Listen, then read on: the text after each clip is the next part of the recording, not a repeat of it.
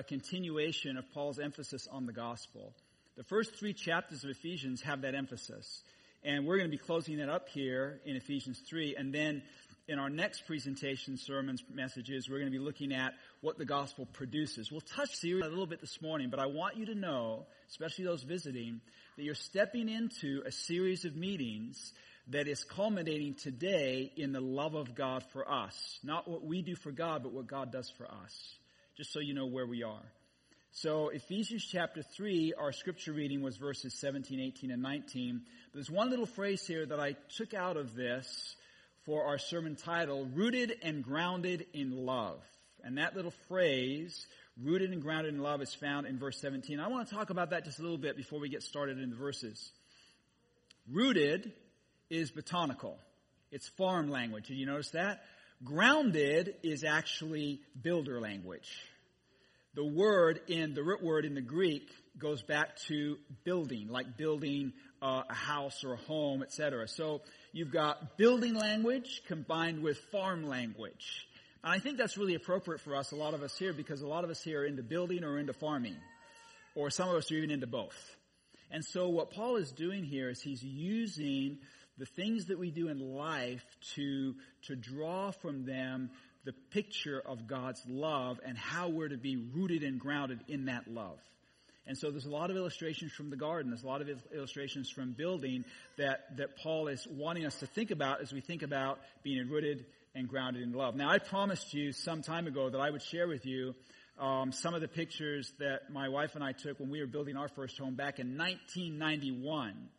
And we have set it up this morning so that I can deliver on that promise. And I thought it would be appropriate because we're talking about being rooted and grounded. And the grounded part is where we're going to look here. So just look at some of these pictures, because if I remind you of the story, what my wife and I did back in 1991 was, in a sense for us, it was kind of a miracle. Because I didn't have any experience in building. So we started this project. We laid a really good foundation. My wife and I borrowed a backhoe from someone. Actually, I rented it and dug out a foundation. And back where we lived, back in Melo, you had to have 3 feet down in the footings because of the freezing. And so we built this foundation, and then we started putting up the walls. That's us putting up the walls right here. That's Reese right there in her dress. She wore a dress the whole time, putting up these walls. And then remember, I didn't get the walls squared, so they weren't meeting on the corners. They weren't meeting all the way down. So someone had to show me how to square the walls. Finally got that figured out. And then we learned, after we got the first floor on, and there's Reese nailing up the first floor, we learned that if you frame and side the wall before you put it up, then you don't have to have the scaffolding to put the siding on later. So we framed it, we sided it, we did everything we could when we kept going through this process to get the wall finished so we didn't have to get the scaffolding later on. The next slides. So here we are putting walls up, framed, and even had a windows in them when we got them up. They were really heavy to lift, so we got some friends to help us. You know, in life, in ministry, in church, you need friends. You can't do this by yourself. So that's us framing the second floor. I told you that my father-in-law, back then, we could build a second floor for $5,000. Like, we did the whole house for like $12,000. He gave us $5,000 to do the second floor. We were buying 2x4 for 99 cents and 2x6 for 99 cents and 2x4 for 79 cents up in Canada. And then I learned how to do electricity. And so I did the wiring. We did the insulation. I did a roof.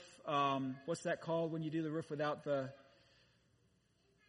rafters? We did rafters. We ran them down. And then we had some help. Couldn't afford trusses. Next slides.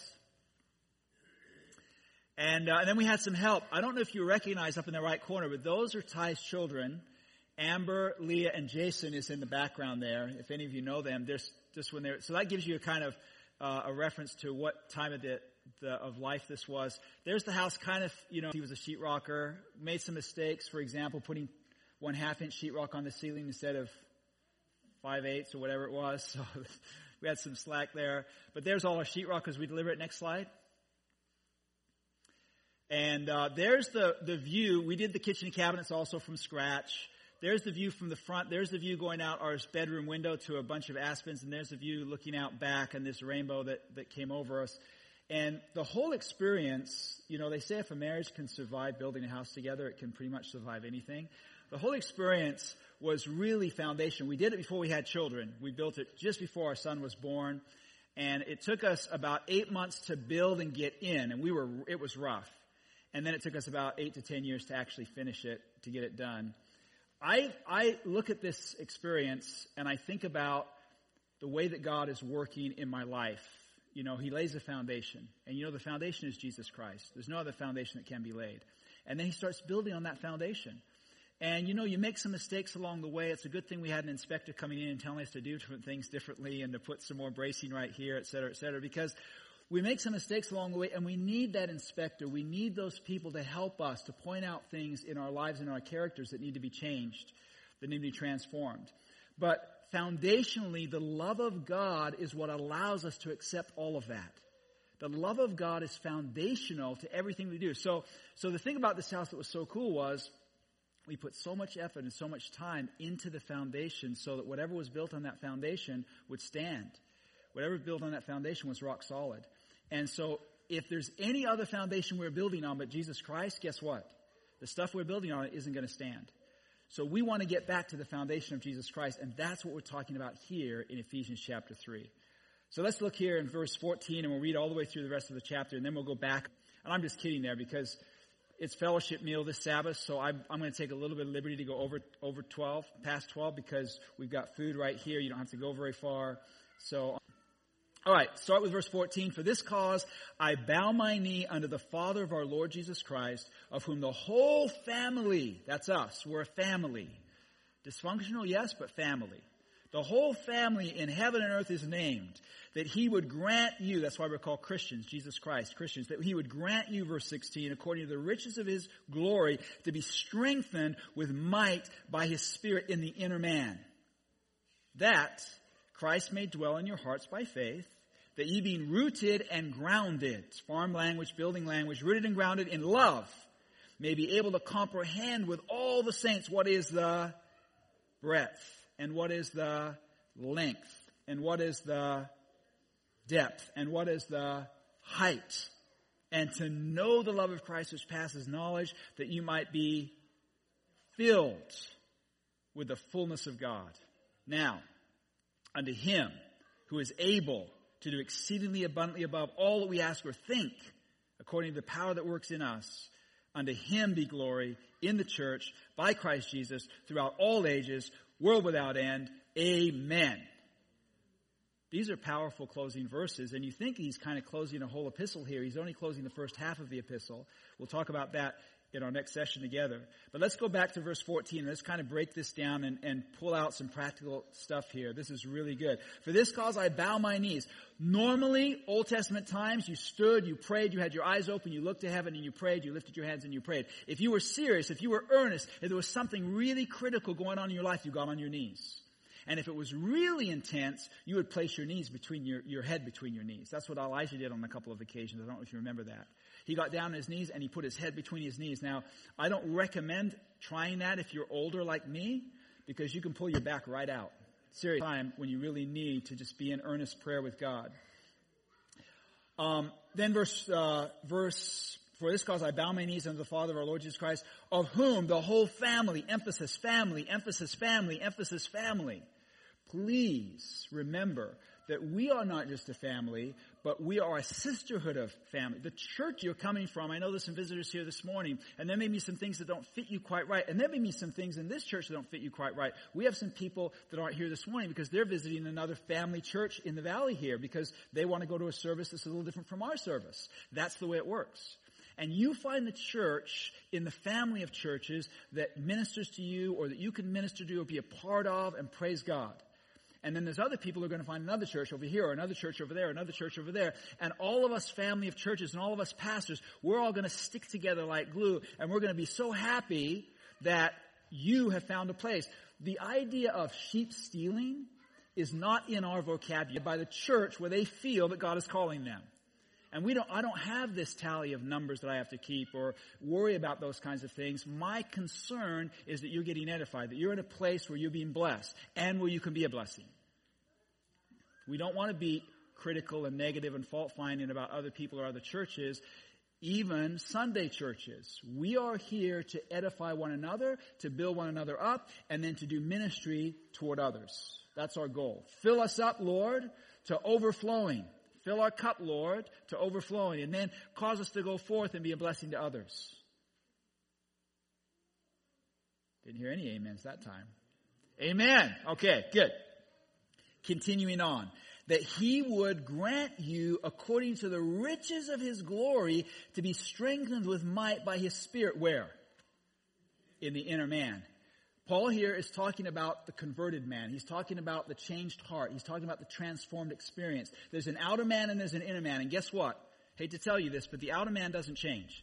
Whether you're converted or not converted, the outer man stays the same. The flesh is there either way. It's just that when you're converted, when you have the inner man, when you're strengthened in the inner man takes charge of the outer man. The inner man is in control of the outer man. The inner man actually tells the outer man that we're doing that and we're not doing that. When you're not, the inner man, the outer man, feel the presence, the shadow, the darkness creeping up in you and trying to take control and trying to make you speak a certain way and act a certain way and do certain things. You know that. And so Paul is saying, I pray, I believe, I hope that you will be strengthened in the inner man. Because he knows if you're strengthened in the inner man, it's going to take care of the outer man.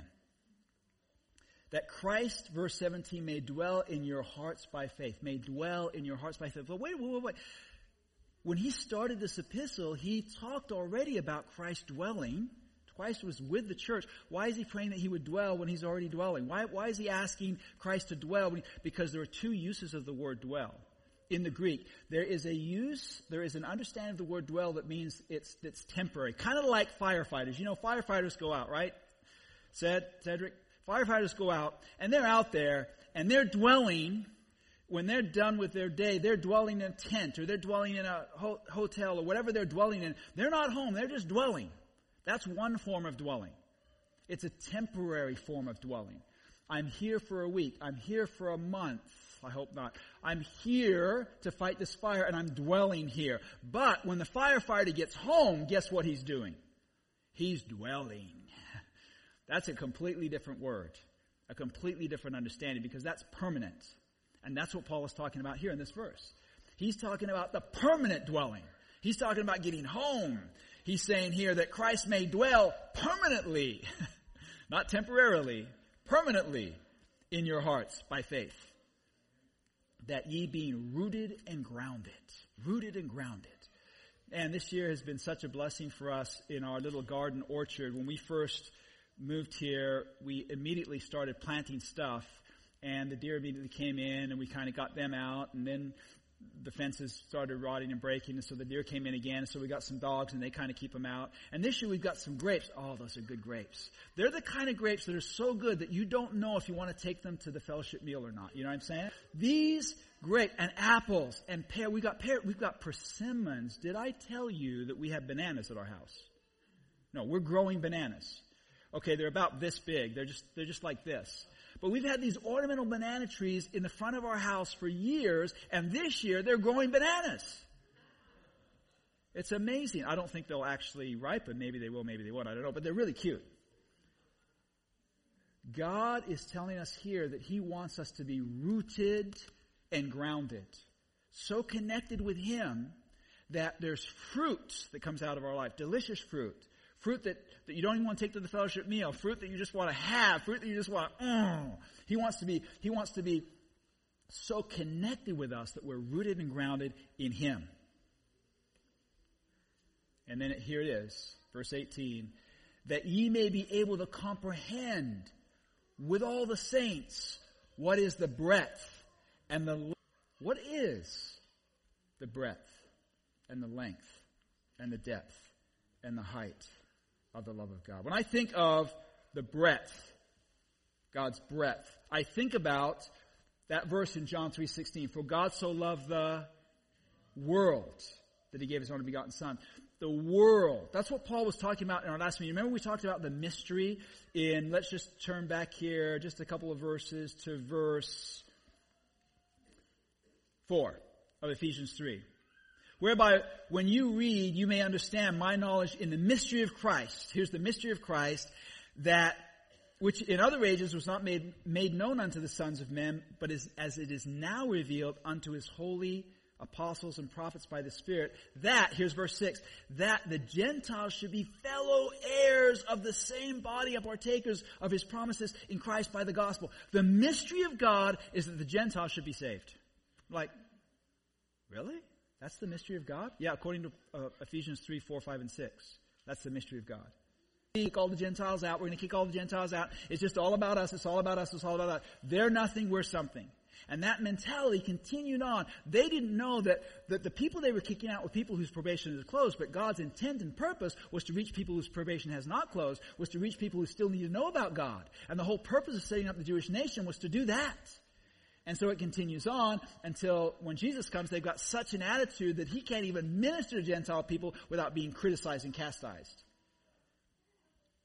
And then we, as Adventists, come on the scene. It's all about us. It's everything's for us. It's not about the Sunday keepers. It's not about any of the other Christians. It's just us. And we've got to be careful there. Because the whole point of Adventism and the unique truths we have is to reach everyone else and help to share with them those things that we find so precious. God is blessing us so that we can be a blessing.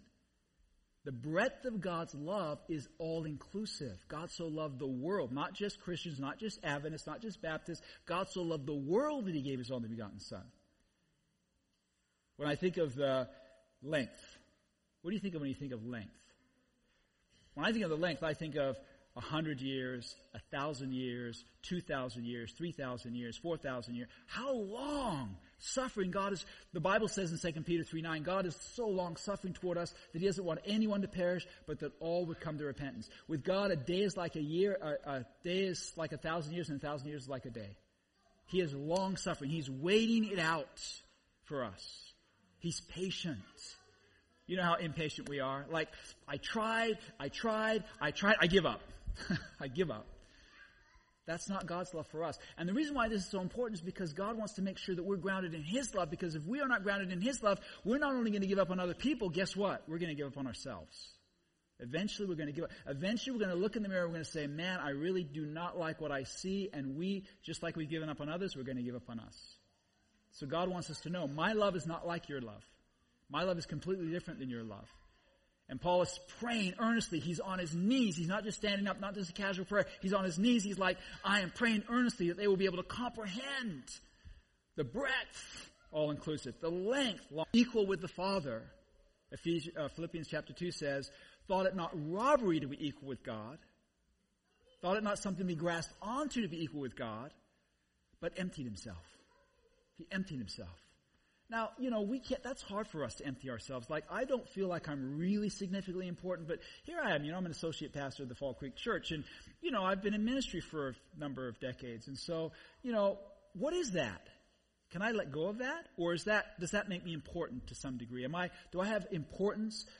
Jesus Christ is the creator. He's the God of the universe, and he lets go of it all.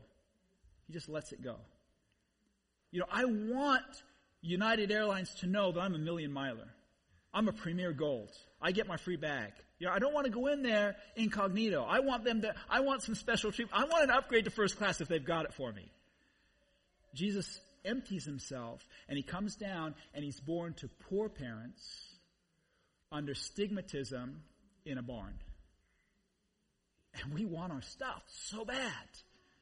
I want my purple grapes so bad, right? And I look at the cross and I look at Jesus and I say, you know what? I need to drive home between now and fellowship meal and grab those grapes and put them on the table, right? You're going to really enjoy them. I think I should do that.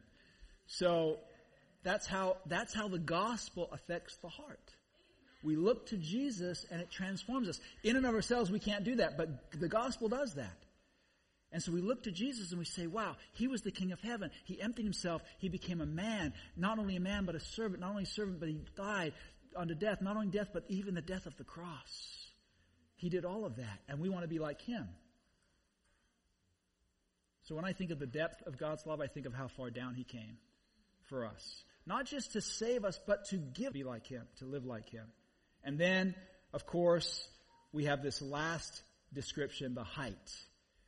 And this is unfathomable, really. The only thing that I could, 2 Peter 3:9, And we've looked at Philippians chapter 2 for the height, for the length and the breadth and the depth. And now I want you to look, you don't have to look there, but just refer to Revelation chapter 3. It says in Revelation chapter 3 that for those who overcome, that he says, you're going to sit with me, where? Anyone know? On my throne. When I think of the height of God's love, God is saying, when this world, the only world that transgressed, the only world that was unfaithful, the most undeserving of all of my creation, when I'm finished with you, you're going to go past the angels, you're going to come right up into heaven, and you're going to sit with me, equal with me on my throne. The height of God's love. And I can't comprehend that. But let me say it this way. That position with God on his throne, God. And we just talked about what God is like. Self-sacrificing, other-centered love. It's not a position so much of glory as it is a position of service. That's what it is. We're going to have the same mentality, the same way of thinking, the same mindset that Christ has as we get through this. Now, verse 19. Now that you know the love of Christ, which passes knowledge, all of this is so that, in order that you might be filled with all the fullness of God. And that's the fruit of the gospel. See, the gospel is very simple. There are two basic premises to God's love. Number one, it's unchanging and unconditional. God's love just doesn't change. It can't change. And we get confused about that because we use the love in such a mixed multitude way. You know, I love those purple grapes. And I love my wife. But I better love my wife a little differently than I love the purple grapes, right? See, love, love, love, love, love. I love that, I love that, I love that. And so then when God comes into the picture, what that means. God's love in the Bible is agape. It's different than all the other loves, the phileo love. And it's a love that's based on principle. It's a love that's unchanging. It's a love that's immovable. I was really appreciating the song service today and all the hymns. Laura asked me, what are you talking about? I said, the love of God. And so she picked these powerful songs. And I really love that last one and the illustration of the water, you know, gushing forth the power of God's love. It is unmovable, unchangeable love. That's premise number one. Premise number two, God's love is also just. God is a just God. So for God to love us and at the same time forgive us, something has to happen, something has to give. Because God cannot just in his justice. But it's impossible for us to meet the standard of justice, you understand, because all of us have sinned and come short of the glory of God. And the consequence of that is, can you say it? Death. And so what's God going to do in this situation? Well, what he's going to do is he's going to step into the race himself. He's going to become a man, and he's going to rewrite the history of the human race in himself, in the person of Jesus Christ. And he is going to fulfill every requirement of his holy law in his human experience. He's going to perfectly obey the law of God. He's going to meet every requirement of the law of God as us, in us. So he's in humanity, and he's doing it in our behalf.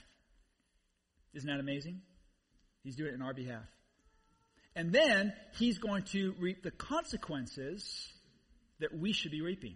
We should all die. He's going to take that consequence. So he's going to live the life we should have lived, and he's going to reap the consequence we should have received. And then he's going to turn around and he's going to say, now, all of that is put to your account. And that's salvation. That's the gospel. That's salvation. There's nothing you can add to that. There's nothing you can do to change that. That is, in a nutshell, is the gospel. And the more we comprehend and understand and accept the gospel of Jesus Christ, the more fruit is seen in our lives. That's why Paul says, I want you to be strengthened in the inner man. I want the inner man to be in charge. I want you to focus on and comprehend the length, the breadth, the height, the depth of the love of God, that you can be filled with the fullness of God, so that you might be filled with the fullness of God. Now, unto him. Who? Him. Who's him? Is it the pastor? Is it the elder? Is it the special speaker? Is it the special church? Is it special church service? Is it special music? Who is it? God. We come to church for God. We come to church because of him. who is able to do abundantly above all we can ask or think. Right? If you're coming to church for a person, if you're coming to church because of people, you're going to fall on your face again and again and again because people are going to disappoint you. Over spiritually because the pastor doesn't feed me. And I ask them, I say, what does a 30-minute sermon once a week, okay, 35 minutes, have to do with your spiritual experience? Are you telling me that your spiritual experience is based upon 30 minutes in church, a 30-minute church sermon once a week? Because if it is, the issue is not the sermon. The issue is rooted and grounded in love. Rooted and grounded in love. Rooted and grounded in love. And when you're rooted and grounded in love, whether the sermon's good or bad, you're rooted and grounded in love. Right? You're connected with Jesus. So when the sermon's not so good, like some of my sermons are, you can simply say, well, I'm here to bless others because I'm rooted and grounded in love. I'm here to give. And if this is the church where I need to be, praise God. God can send you anywhere and you can do anything when you're rooted and grounded in love. But if you're coming to be fed by the pastor, your whole experience is going to depend on whether he delivers or not. That's a lot of pressure on the pastor. That's not what the Scripture tells us. The Scripture says, now unto him, talking about God, that is able to do exceedingly abundantly above all that we can ask or think, according to the power that works in us. Unto him be glory in the church by Christ Jesus throughout all ages, world without end. Amen. So we can praise God. For every iota, every truth, we can praise God. We don't praise the pastor. We don't praise a human being. We don't look to them. We praise God. We say, thank you, Jesus. And as we do that and we give him glory, he continues to deliver. And as he continues to deliver, we continue to praise. As we continue to praise, he continues to deliver. And it becomes a circle of beneficence. We're just like, whoo, man, this is powerful. This is beautiful. And we just don't ever step out of that. Just keep that going. Keep that flowing. Keep yourself rooted and grounded in the love of God. And he will keep you. And he will do abundantly above all that you can ask or think. World without end, amen. Do you want that experience? How many of you want that experience? Praise God. Let's pray together. Father in heaven, thank you this morning, this afternoon. Thank you for each and every word that you've given us. Thank you for Jesus, for the foundation that he's laid, for this family that is here, this family that is in this valley, this family that is in this world, this worldwide family of dysfunctional people that are actually moved through it together because we are rooted and grounded in love, because we're strengthened in the inner man, because we are partakers of the mystery of the gospel, which is a light to the Gentiles. And so we don't see anyone differently. We don't act differently. We come clean before you this morning. We say, Lord, that inner man is the only way that we can control the outer man. Every one of us has one of those outer men, outer women, the flesh. But that inner man, rooted and grounded in love, comprehending the length, the breadth, the height, and depth of your love. Father, that is what will take us through this dysfunction. And we have it. We own it. It's ours. But we're ready to move on. We're tired of it. We're ready to move on. We're tired of denial. We're ready to move on. So, Father, move us on through your word, through your spirit. You saw the hands raised this morning. You read our hearts. Do for us what we can't do for ourselves, we pray. And thank you in Jesus' name. And let everyone say, amen.